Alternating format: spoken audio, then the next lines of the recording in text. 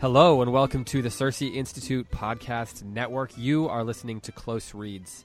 As always on Close Reads, I am joined by Angelina Stanford and Tim McIntosh, and I forgot to say that I'm David Kern, so I'm David Kern. Angelina, Tim, how's it going? It's going good. David, it's going splendidly. Excellent. We are here to discuss books and more books, and it is a new year, which means it's a new book. And yes. We thought when we're kicking off the new year, why not kick off the new year with something kind of fun? You know, it's winter. There's snow on the ground in a lot of places. For many of our listeners, it's like 0 degrees. The fog creates a mysterious air in some of the cities that we're living in. There is that indeed. And also, it might just be fun to read something fun at this time of year. Something a little lighter.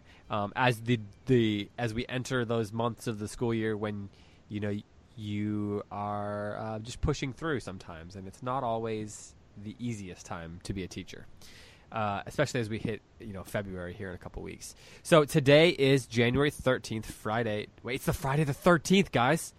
No, it is. We're starting stuff to happen on the show now. We're starting a mystery story on Friday the 13th, and I'm sitting here under a ladder. What was I thinking? That's true whether it's Friday the 13th or not. Yeah. But we did not plan that. That works out great. But that means that this is a show for... No, you have to act like we planned it. This was marketing brilliance. I mean, come on. Consider what this book's about. Well, this episode is going to air Monday, January 16th. And so we'll say this is the podcast for the week of the 16th. But we're here to talk about Dorothy Sayers' Murder Must Advertise, one of her more famous Lord Peter Wimsey mysteries. I'm so excited about this, by the way, guys. Yeah. Why are you so excited about it, Angelina? Tell us.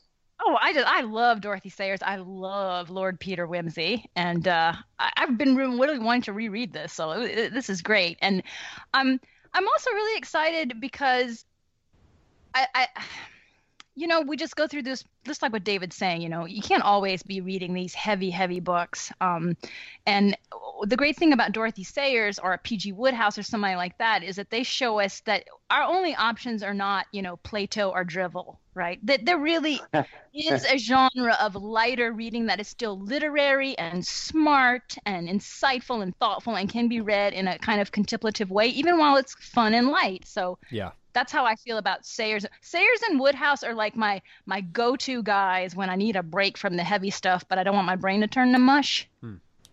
It's interesting because every summer I read a Wodehouse novel, and I always begin my year in January. Well, I mean, as long as I've been consciously thinking of this, I always begin with a spy novel of some kind. I don't know why. It's just it's just the winter, and I feel like reading a spy novel. So this kind of fits that bill for me. Right. Is this going to take the place of a spy novel for you, David? Lord, no. Okay.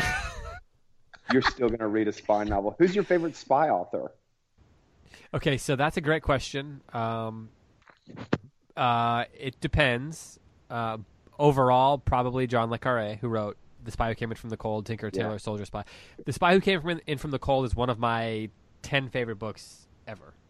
Really? Yes, and if our listeners saw the blog post where Cersei folks put down their books that they read last year and enjoy, you will notice that novel got mentioned multiple times by this group of people. And if our listeners were wondering, that would be the influence of David Kern, really just like with an evangelical zeal pushing this book on everyone. So there's a few reasons why I love that book. It's not very long, which a lot of spy novels are overly long.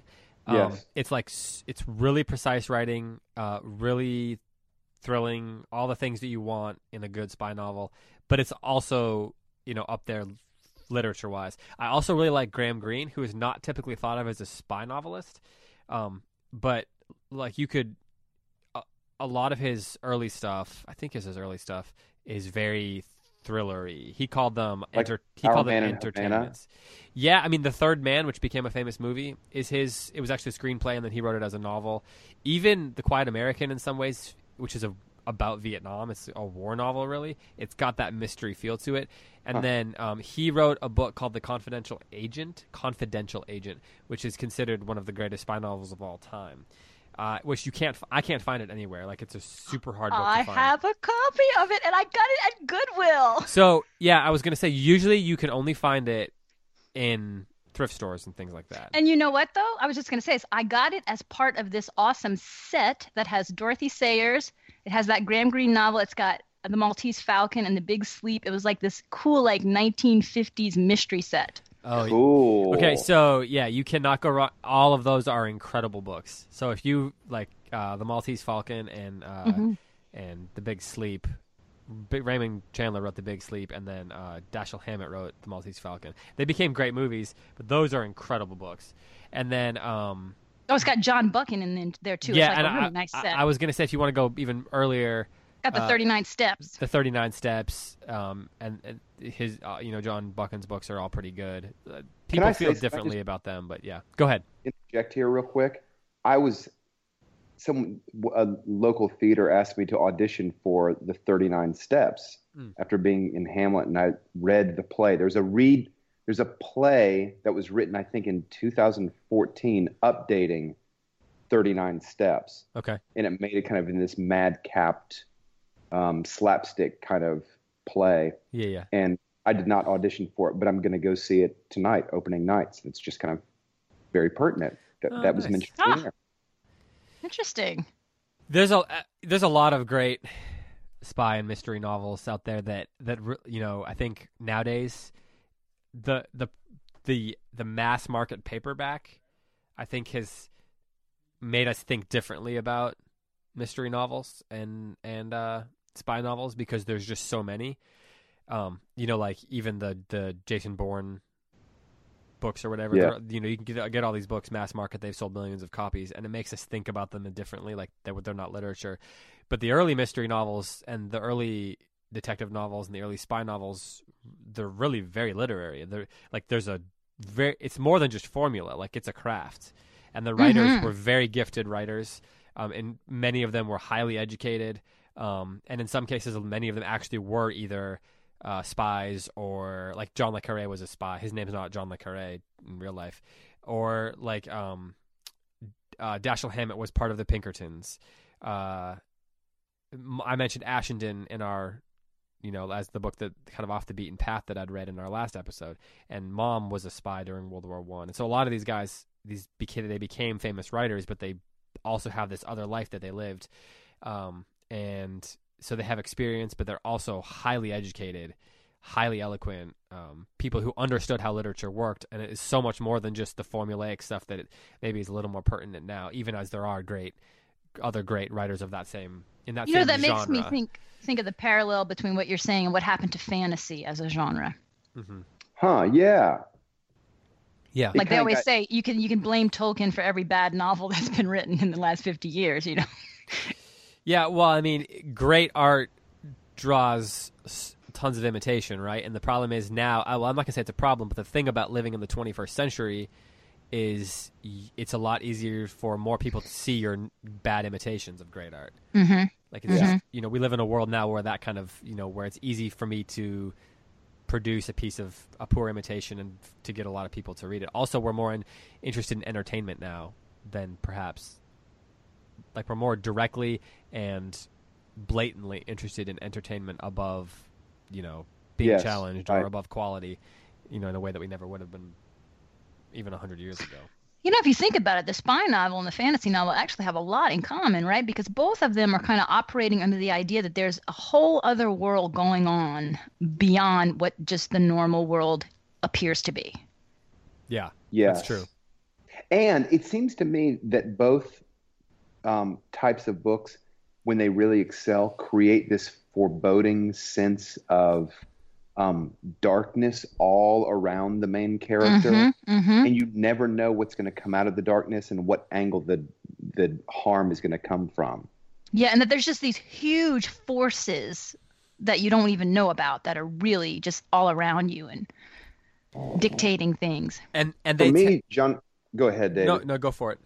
I was going to say, for me, John le Carré is a master at that, creating this sense of just red blackness that's constantly on the horizon, and it's like it's in every nook and cranny, and it just creates this tension even when there's not a great deal of action taking place. It creates this tension in the reader that makes it impossible to put the book down.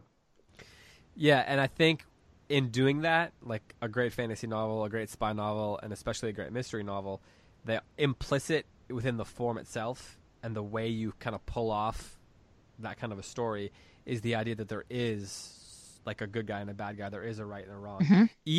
Even if you have an anti-hero, which you might find in a lot of mystery stories, you know, especially the quote film, like the noir stories. The hard-boiled. Mm-hmm. Yeah. Even there where you might have the anti-hero, the implicit within it is the idea that there is such a thing as good and bad, good and evil. And that's, you know, a lot of these are being written in the 20s, 30s, 40s, 50s at a time when that kind of ran counter to what was going on in much of like the rest of 20th century literature. Absolutely. So it kind of runs counter to the Kafka, to this, you know, like the Sartre, to the whoever else at the time. Yes. These And existentialists. Sayers in particular was very deliberate about that and spoke about what she considered to be the inherent moral universe of the detective novel. Yeah. So I mean, I don't think we need to defend our choice of this, but I think in a way this little preliminary conversation here is kind of showing why we as readers, you know, really value these kind of stories and why we think they're worth spending, you know, several weeks discussing. And hopefully our readers will join us, and our listeners rather will join us, and, you know, head over to our Facebook page, the Close Reads Facebook page, and join that conversation. It's been really fun seeing that so far. Oh yeah, that Facebook page is quickly turning out to be a whole lot of fun. So just join us if you haven't already. One of the habits that we've stumbled on in this show is we sort of give a hermeneutical justification for the books that we read, or sometimes not even really hermeneutical. I mean hermeneutical in that. And we never do it on purpose. We never do it on purpose, but you have to we give an account privately between the three of us about why should we choose this book over that book over that book. And it's kind of fun to recount some of those reasons in front of listeners. Mm-hmm. We kind of put an X-ray on our mental capacities or lack thereof. Or at least on the choices that we made. Yeah. Well, before we go too much further into this specific book, and we're only going to talk about chapter 1 today as far as the book itself, but we want to talk about some things related to mystery stories and related to Dorothy Sayers. If you are, you know, familiar with classical education or have been around for a while, you probably know her name in connection to the famous essay, The Lost Tools of Learning, which was one of the kind of key documents that kind of helped spur the classical renewal forward. Doug Wilson wrote a book about it, which I think it was late 80s, early 90s, and a lot of people got their hands on that and really, you know, responded to it, and began to create schools and homeschool classically, and, you know, a lot of the curriculum developers were highly influenced by that. So that might be where you most are familiar with her name. But she also was, of course, connected to the Inklings, the group with Lewis and Tolkien and Owen Barfield and Charles Williams, and who am I forgetting? You mentioned Williams. I mentioned Williams, Barfield. Angelina, who am I forgetting? Oh yeah, I'm drawing a blank. He wasn't a core person. It was somebody kind of on the peripheral. Well, those were the core guys anyway. And then she, right. You know, she was. people don't consider her a core Inkling, I don't think. But well, no, because she wasn't at Oxford. She was at Cambridge. But right. Yeah. So, but she went to school at Oxford. And so, I think she was one of the first women to get a degree from Oxford, wasn't she? She was. So she entered the university before women could get a degree, and then later on they kind of, you know, after the fact, de facto graduated all the women. So she was in that first group that got a degree. Do you know how long after she completed her work that she was granted the degree, Angelina? I don't know. Yeah. That's a good question. So during her life, she was probably most famous for her Lord Peter Wimsey mystery novels. Which Yes, but I mean, she considered her greatest work to be her scholarly work. I mean, she was just a powerhouse intellect. I mean, her senior project at Oxford was her translation of the Song of Roland out of the Old French, which, is still in publication. And she taught herself Italian and translated Dante, which she considered to be her life's crowning achievement.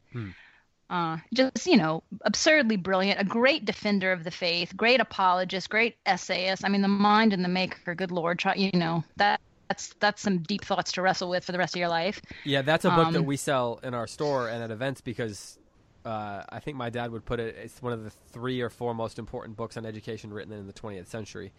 And then she also wrote a book called Letters to a Diminished Church, right? Was that her?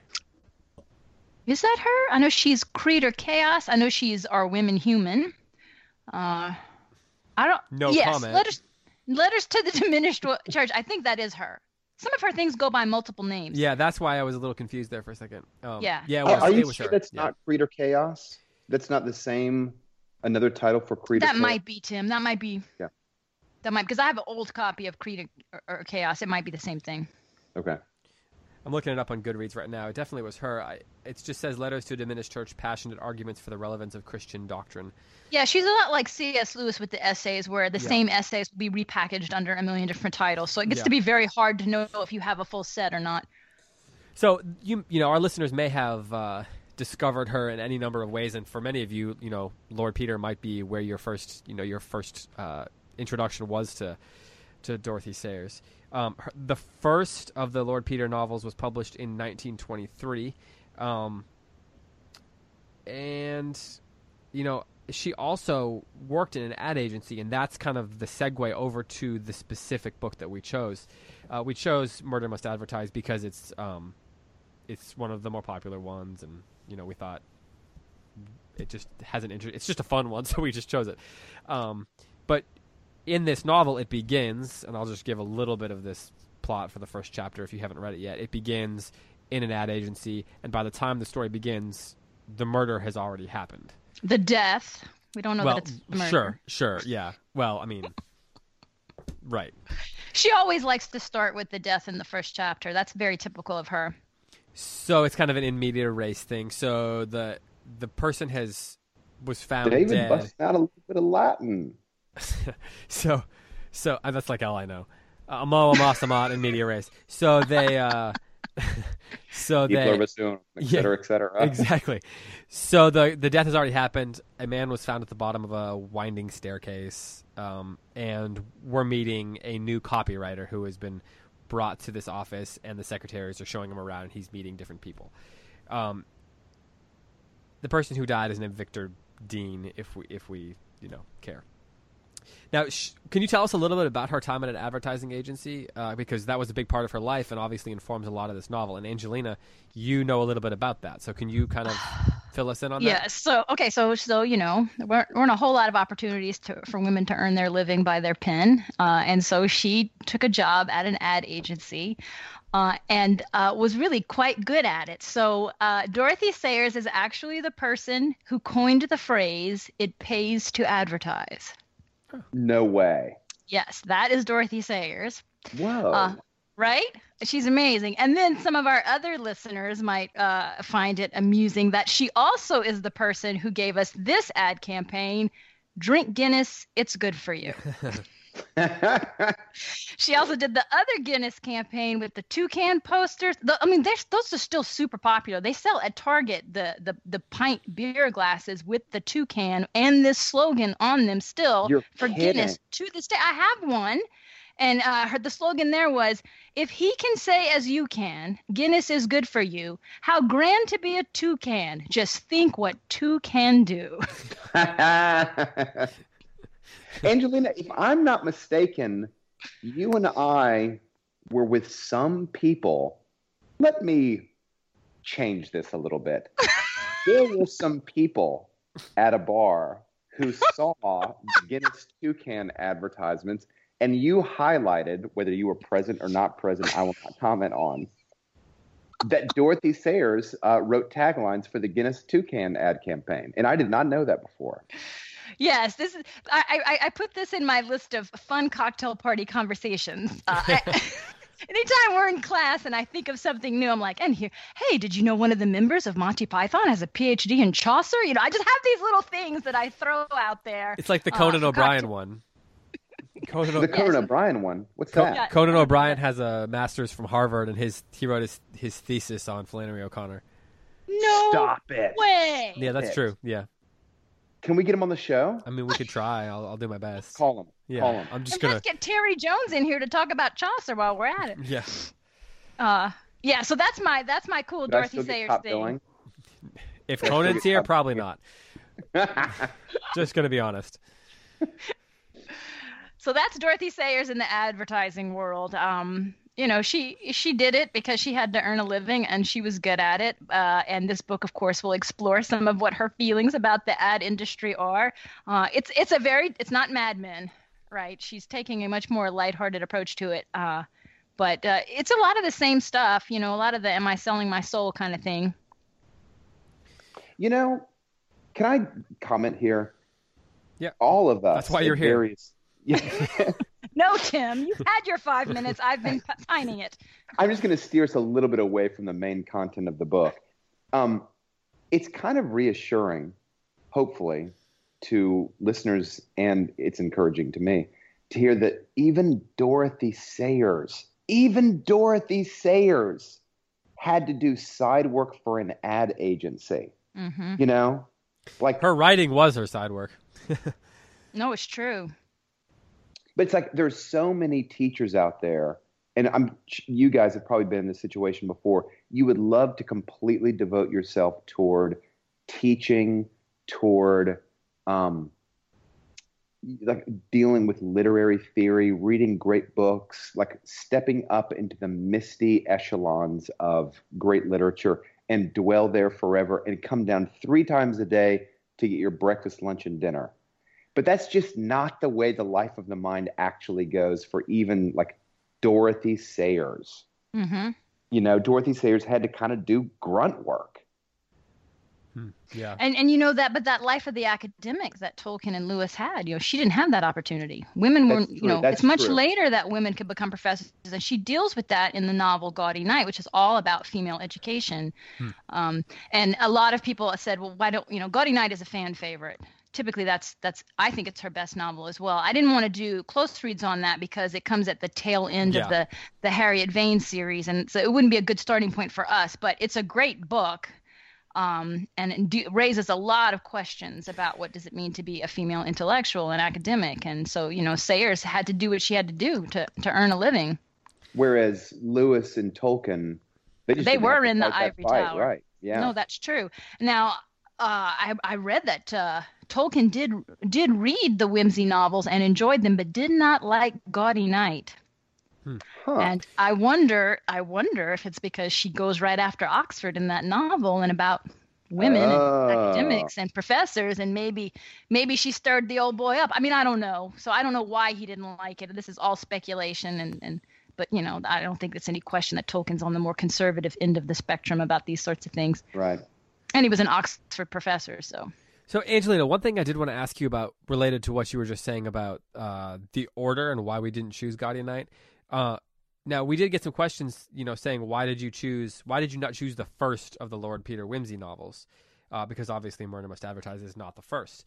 But you said that that's not a big deal, but you didn't want to choose Guardian Knights because it falls in with a sort of a sub-series within the Lord Peter Wimsey series. Can you explain that a little bit for those listeners who might be wondering why we chose this one and not the very first one? Well, okay. Oh. Or like why it doesn't matter? It really doesn't matter what order you read them in. I didn't even know there was an order when I first stumbled on these books. You know, I just read whatever the first one was that I found. And I read them all out of order the first time. And a lot of people had that experience. And later on I went through and read them in order just to see the development of the character. But it's really not a big deal. I mean, you can sort of figure it out. But the subset of what's called the Harriet Vane mysteries, I think it's 4 novels and a short story. I mean, there's a very particular progression of those two characters and their development and their relationship. And Dorothy Sayers. So if Gaudy Night is about what does it mean to be a female academic, she also deals with what does it mean to be a female intellectual who gets married. What does that mean? Oh. What does it mean for an intelligent woman to fall in love? And what does she have to sacrifice for that? And I mean, this is like ahead of your time kind of thematic stuff here. And she's working out a lot of her own issues in these stories. I mean, Lord Peter Wimsey is, by her own admission, her ideal man. Everyone knows that. And Harriet Vane is Dorothy Sayers.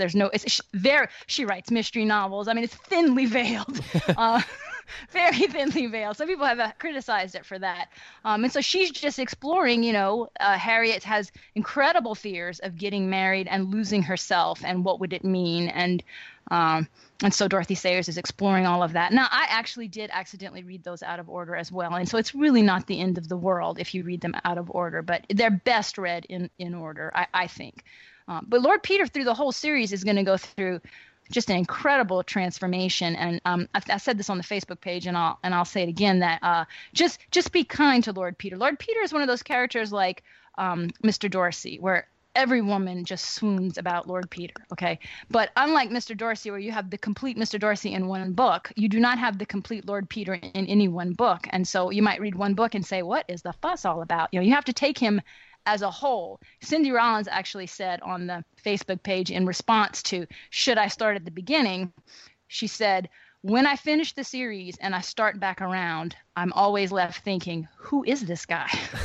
He's Really? unrecognizable to her at the beginning of the series. That is how much his character develops. So this is book number 8. We're actually in between Have His Carcass, which is the second of the Harriet Vane novels, and The Nine Tailors, and then Gaudy Night. So we're somewhere in the middle of Lord Peter's progression in this series.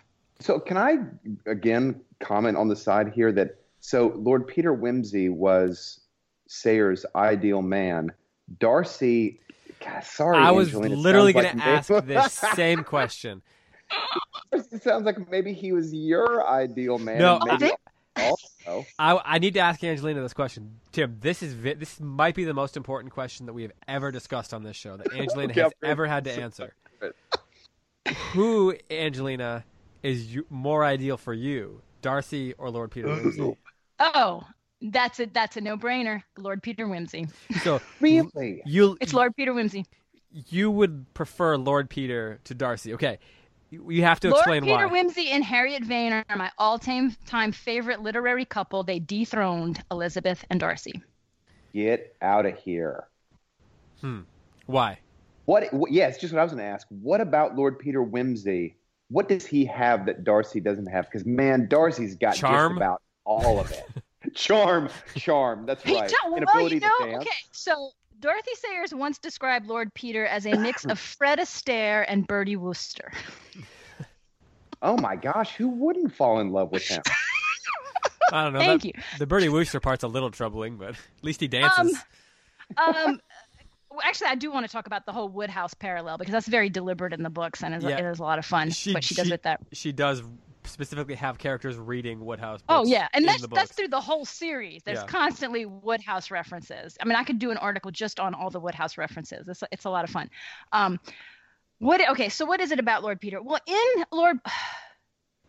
So Lord Peter is just this debonair guy, and women are always falling in love with him, and he has yet to find the woman who gives him the least bit of interest, right? And then he meets this brilliant, intellectual, interesting, different woman, and he's just so taken with her, and she won't give him the time of day.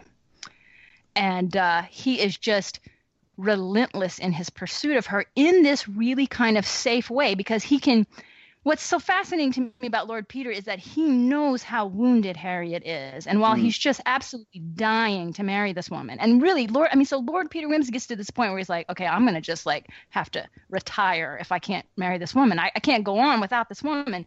But he restrains himself and approaches her with such delicacy and understands all of the things that she's afraid of, and just over the series of these books is just constantly trying to reassure her, I'm not that guy. I'm not that guy. I understand what you need and I love you for who you are. The last thing I would ever want is to turn you into someone else. I'm not going to make you be Susie Homemaker. I'm going to let you be you. But she's just so afraid that, because he's Lord Peter Wimsey, right? He's this bigger than life character. And she's so afraid that if she were to marry him, she just becomes part of him and part of his world, and she would lose herself.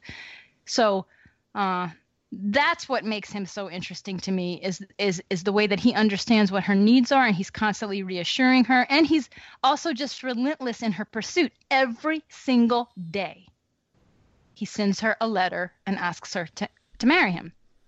No way. Every really? day she says no, and it's a telegram or it's this or it's that, and then she's just like, yawn, there's my daily marriage proposal. And she says at one point something like, this is so annoying. And he says, do you think it's not humiliating to me for you to turn me down every single day? Oh. And it's just the most amazing courtship. And then, of course, he's sophisticated, he's funny, he's brilliant. Seriously, someone needs to do an annotated edition of this book, because everything out of his mouth is a literary reference. Half the time it's in Latin or French. You have no idea what he's saying. I mean, and so they have the best banter, because he will make an obscure allusion to a poem, she will finish it, and they go back and forth like that. It's a true meeting of the minds, but it's also their emotional needs are met, and it's really, kind of at the risk of sounding kind of cliche, it's really very modern, their relationship, and it's idyllic, and Dorothy Sayers is playing out her own stuff, because this was not the relationship that she had in her own life. What about it, Angelina, is modern? That we're talking about the 1930s, and that and she's marrying a member of the aristocracy, and he's saying, of course you're going to be an independent woman. Of course you're going to keep your career. Of course, this is who you are. As if I would expect you to be Mrs. Peter Wimsey and give all that up. That's ridiculous. I'm man enough to have you be who you are. I'm not so easily threatened that I would expect you to, give up who you are so that I'm not threatened. This is not something that could happen in the life and times of Jane Austen, for example. Oh, yeah, right. This No, Darcy's giving up plenty on his end for that world, too. Yeah. Well, okay, before we run out of time, we need to shift gears a little bit. Let's talk a little bit about mystery stories in general, and about how Dorothy Sayers viewed them, and like what some of her philosophy of writing these mystery stories was. We used the word formula earlier, and oftentimes mystery stories can kind of fall into that trap where it just feels formulaic, and that's kind of the great critique of a story, right? A mystery story. When you hear someone say, "Oh, I didn't like that one because it was too formulaic," so the great mystery stories seem to follow some sort of a formula, or at least seem to play to a formula, while hiding it a little bit, or like hiding the seams, if that makes sense. Yes, right. Because it's true that there is a way of telling a story. Like, there are things that make a good mystery story work. The obvious one is you have to not give up too much information too soon, but you have to give up enough information for the reader to feel as if they're a part of it and as if they know something. Another thing that you have to do is you have to create suspicion pointed at multiple characters, typically. Right. Who's guilty? Who committed this crime? We have reason to believe it's Mr. Smith, Mrs. Johnson, Mr. Richards. In the library with the lead pipe. And and you have to do it smarter than, Law and Order, where the first person they interview is never it, except at the end when it's a twist and it turns out to be the first person. Yeah. Yeah, you don't want people to feel like you're tricking them. Like, a good mystery story doesn't trick you. It takes you and she would not have liked that at all. Right. So go talk to us a little bit about, Angela, you're our resident Dorothy Sayers, Lord Peter Wimsey scholar, because you're in love with him. And could you explain a little bit about what her thoughts were on what made a good mystery story? Okay, so this was really interesting to me when I found out about this because it helped me to understand. I love detective stories, really, really love them, and so she helped to express what it is that I have a problem with about some things. So she had very specific ideas about what made up a detective story as opposed to just a mystery. Mm-hmm. And she was the founder and one of the first presidents of the Detection Club, which Okay. still exists and still has writers in it. Agatha Christie was in it at the same time as Dorothy Sayers. Now, Dorothy liked Agatha and thought she wrote real detective novels. She did not, however, think that Sir Arthur Conan Doyle wrote detective novels. And this is why. Really? Yeah, you ready for this? Scandalous. I know, man. She's going to throw the gauntlet down right here. So for Dorothy Sayers, a true detective novel gives the reader all the information they need to solve the mystery. But Sir Arthur Conan Doyle doesn't do that because he resorts to trickery. Sherlock Holmes finds a piece of paper and, in the first section and puts it in his pocket. And at the end, he pulls it out and is like, and this is the clue to the whole thing. But the reader never knew what the piece of paper was. Interesting. So it's the trick. It's the sleight of hand. So for her, a true detective story has to give you everything. So everything that Lord Peter sees, we see. Nothing is withheld from us, which of course requires a great deal more skill to create suspense if she really is telling us everything we need to know to solve the mystery. That is so much harder to do. It strikes me. You can always hide a piece of evidence from your readership, i.e. Conan Doyle, and surprise and turn the entire plot by revealing what this piece of hidden information is. But it's a lot harder to give everybody everything and still make it opaque enough that people can't completely figure it out. Mm-hmm. Here's the difference, I think, though. The Sherlock Holmes stories that Arthur Conan Doyle wrote are not about the mystery. They're about Sherlock Holmes. And so if you're Sherlock Holmes has to feel larger than life. He has to feel like he can do things that you can't do. Right. And so he has to recognize things that I can't recognize. Because if I can recognize them and I go back and I say, well, duh, I should have recognized that all along. Sherlock Holmes is more of a superhero than a detective. That's very interesting. And Lord Peter Wimsey was the opposite of that, yeah. The end of the book, the result is you end a Sherlock Holmes story and you admire Arthur Conan Doyle, whereas it sounds like... and you admire Sherlock Holmes. You admire Sherlock Holmes, excuse me. Yeah. Whereas it sounds like what you're describing, Angelina, is you finish a Sayers detective novel and part of the satisfaction is that you have been working on the puzzle yourself and you either figure it out or the detective figures it out for you. But it sounds like part of the pleasure of reading, am I right in saying this? Part of the pleasure of reading is puzzle solving? Yeah, I would say that's true. I mean, for Sayers, the thing about the detective novel and why she liked that form and why she thought it was inherently moral was because and this is why she opens the stories almost always with the death in the first chapter or the crime. Because the story begins in chaos.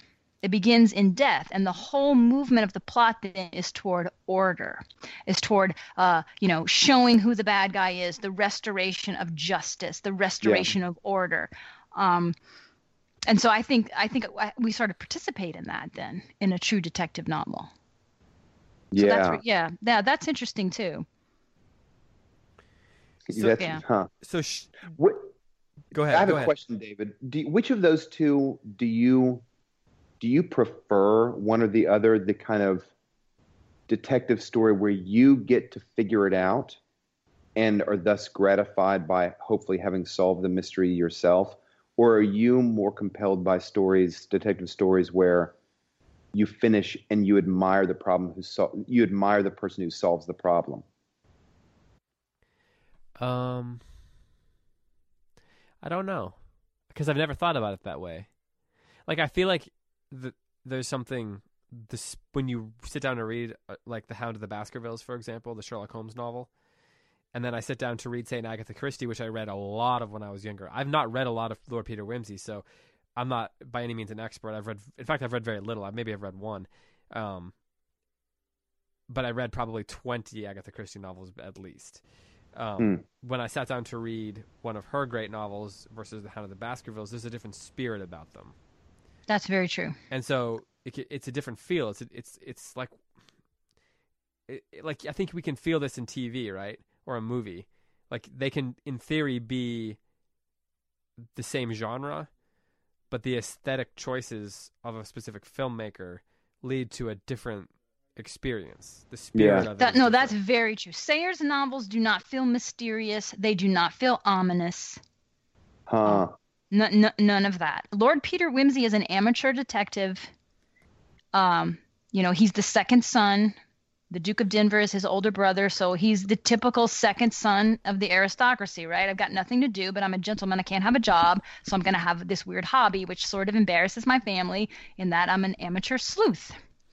And he's got a good working relationship with the police. In fact, the relationship between him and the sergeant and their unlikely friendship is one of the themes, because there's a lot of motifs about aristocracy and the nobility and how different classes can interact, and she's challenging a lot of that.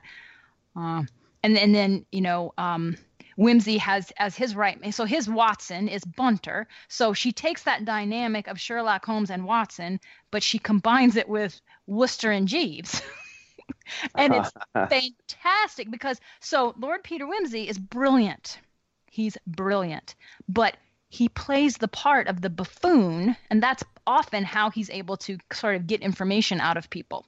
Because imagine, if you're the criminal, you would tell Bertie Wooster anything and think he was too stupid to figure it out, right? So he's constantly acting like Bertie Wooster, and you think Bunter is his Jeeves and is the real brains behind the operation. Then as the stories continue, you realize, there's a real deep connection in their friendship. This is not what it looks like, and really Lord Peter Wimsey is brilliant, and he's not Bertie Wooster. And so there's just a lot of levels of things going on. But this book, of course, takes a different tact, because this is not the amateur detective being asked to look at the case as he would normally do. Are we allowed to say it, David? Yeah, go ahead. So he's undercover in this novel. So you got a little bit of a different twist here. So he's not coming in as Lord Peter and then acting incompetent so people open up to him. He's actually undercover, and so he's the new copywriter.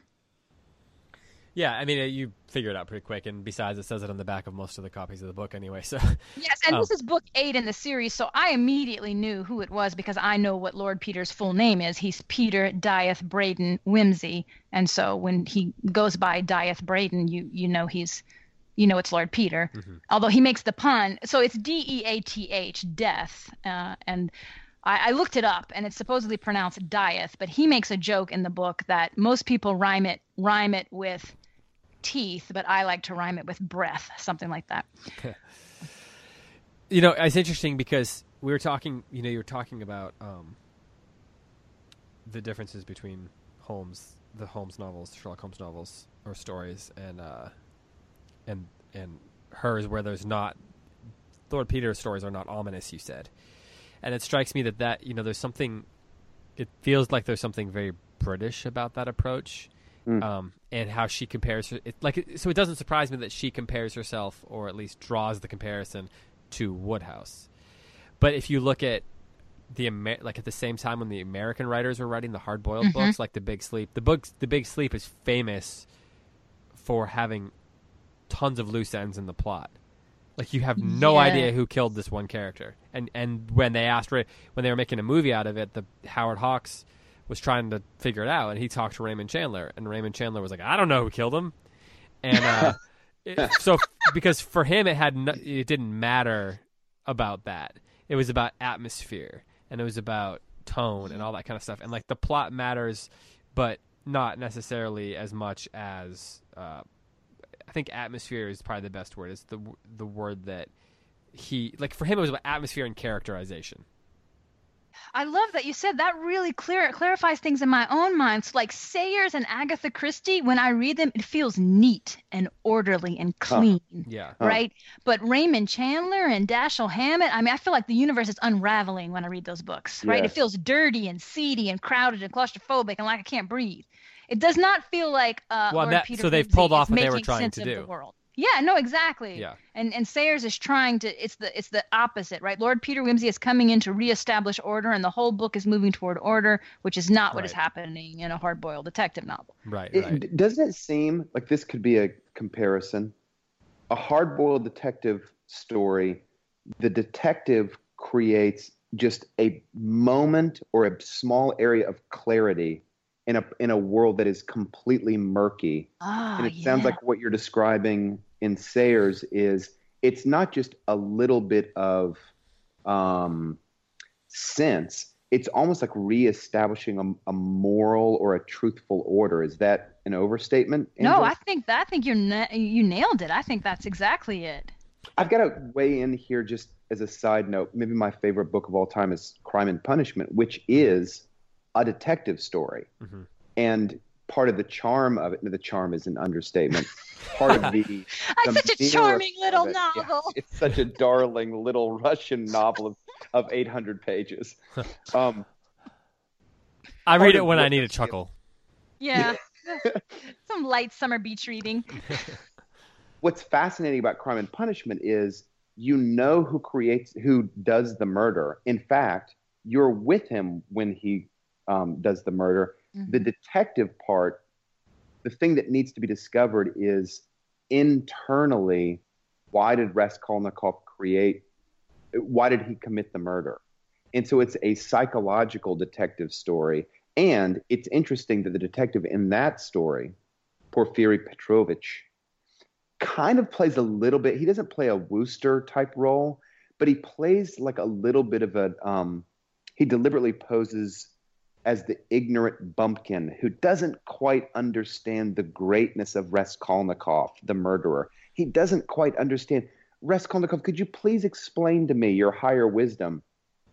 And that's how he kind of unravels and gets Raskolnikov to sort of betray himself. So it's interesting that this seems to be another trope in detective stories, is that the detective, Holmes might be an exception to this, oftentimes plays the ironic role of being less than he or she actually is, deliberately kind of subverts his or her abilities so that the criminal who thinks that he knows all lowers his guard.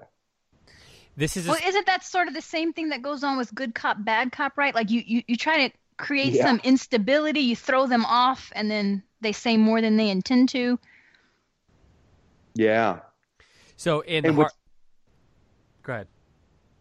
What's wonderful about it as a reader is you know that the detective is playing the role. So it creates this wonderful sense of dramatic irony. I know something that the criminal doesn't know. I know that the detective is a lot smarter than he puts on. It's really gratifying to see the detective kind of unravel the mystery or to get information from the bad guys that the bad guys really think they have the capacity to hide. And unlike the Lord Peter story and until late in the Hercule Poirot novels of Agatha Christie, part of the mystery is the detective in a lot of stories. So like in the hard-boiled ones, in Raymond Chandler's The Big Sleep, for example, Philip Marlowe, the detective, you're never exactly sure what to make of him. Mm-hmm. Like you're not really, I mentioned the anti-hero earlier, but you're not sure to what degree he is quite as either honorable or well-intentioned as he lets on, or maybe he's just, in it for the money as a character, but, there's always something pulling at him that suggests that maybe there's something more than that. And so you're never quite sure what to think of him, whereas, that's not quite the same with, a Lord Peter type character. Very true. That's very true. And in the hard-boiled detective novel and in just the film genre in general, film noir in general, the protagonist almost always has to somehow remove himself from the system of justice. So the cop has to go rogue, that idea. The private eye, that's part of the hope. The private eye is usually like an ex-cop, or he's got some kind of bad relationship with the police. Maybe he's an alcoholic. He's got to take whereas Lord Peter Wimsey works with the police. He works through the proper channels. He has a good relationship with the police. Him calling Scotland Yard is a positive. Whereas in these other novels, like everything is just unraveling. The police can't be trusted. They're corrupt. Everything's corrupt. The only way to get justice is to do the unjust thing almost. Does that make sense in the film? Yeah, it does. Yeah. It's almost hard to distinguish what is the difference between the good guy and the bad guy, because they're both playing according to their own rules and their own sort of inner moral code. Yeah. And it does create this sense of moral ambiguity in the entire plot. And I finish the film noir, the hard-boiled American detective novels. I finish those, and I don't know how you guys feel. I always have this sense that the detective is only barely slightly superior, has a slightly firmer grasp on moral reality than does the criminal. And that's kind of the best that we can do in this life. I'm not in love with any hard-boiled detective, so there you go. David, am I being unfair? I don't know. I don't think you're being unfair. I don't think that the last part of what you said, that we can't do better, I think implicit in those novels is the idea that we can do better. So like why the question is, why is the detective the way he is? So I think that's kind of part of it. But since we're running out of time, I want to talk a little bit more about something, Angelina, that you wanted to bring up related to Dorothy Sayers' approach. And you mentioned that there maybe is an order or a structure, and you've used the words that she has rules to her stories. Can you talk about that? Well, I mean, the biggest rule is the one I already said, which is that you have to give the reader all of the information. So when I was talking before about rules, that was the big one. Okay. So I mean, there's definitely an order. And the interesting thing about Dorothy Sayers' books is that, Agatha Christie, this is true about Agatha Christie too, that the death usually creates some sort of suspicion. It breaks up a community, a family, a dinner party, whatever, even if it's just a makeshift community, right? And so they always explore, it's very Shakespearean almost, right? That there's some disorder in the relationships, and then the movement is toward order and the restoration of the community, because they're suspicious of one another, and the suspicion breaks them up. And then at the end, when the murderer is caught and justice has been established, then the community comes back together too. Okay. Huh. And so is it more? So it's about more than just the resolution of the crime itself. Like, it's about more than figuring out who done it. Right. Oh yeah. And I mean, she's just filled with such social commentary. And, as I was like kind of making a list yesterday of some of the motifs in the series of books, I was struck again by really how ahead of her time she was. I mean, so Lord Peter Wimsey was in World War I, and he has post-traumatic stress. And in many of the books, he has breakdowns and post-traumatic episodes. I mean, this is seriously ahead of its time, that she's dealing with the psychological effects of men from World War I. It's actually a common theme in like Peaky Blinders deals with that, and Selfridges deals with that. And as I watched both of those shows in the last year, I was struck by, I remember looking at it and thinking, I'm so glad that people are finally paying attention to this very serious issue of psychological health of men who've been in wars. And I thought, wait, Dorothy Sayers did this, 70 years ago. She really was ahead of her time. She also dealt with the effect of war on the gender role situation, because suddenly you have all of these widowed and spinstered women, and what do we do? Their fiancés were dead or whatever, and so what do they do? How do they make a life? What is open to them? And so Lord Peter Wimsey actually, employs quite a few of them in various ways in books. He's got his own. He uses them basically to get information, and he gives them jobs, and he takes care of them. Miss Clemson's group of women.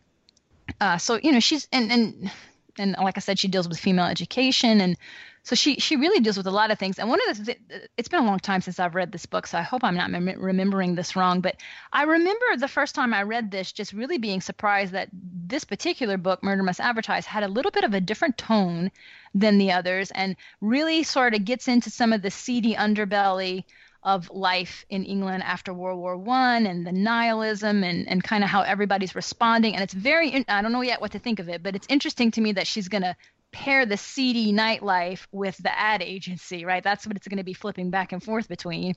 And what does that say? Really modern advertising was born in the 1920s, so maybe it's the same impulse after the war of how everybody's coping with it. And in fact, in a lot of ways, it reminded me of Evelyn Waugh's Bright Young Things.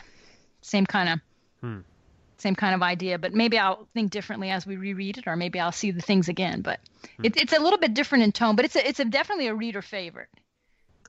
And which one did you say that is? Fun. This one. This one. Okay. Yeah. Okay. It's gonna be fun. All right. Well, we should wrap this up. We're hitting close to an hour of recording time here. So, any final thoughts before we head out? Tim? I'm just really excited to reread this.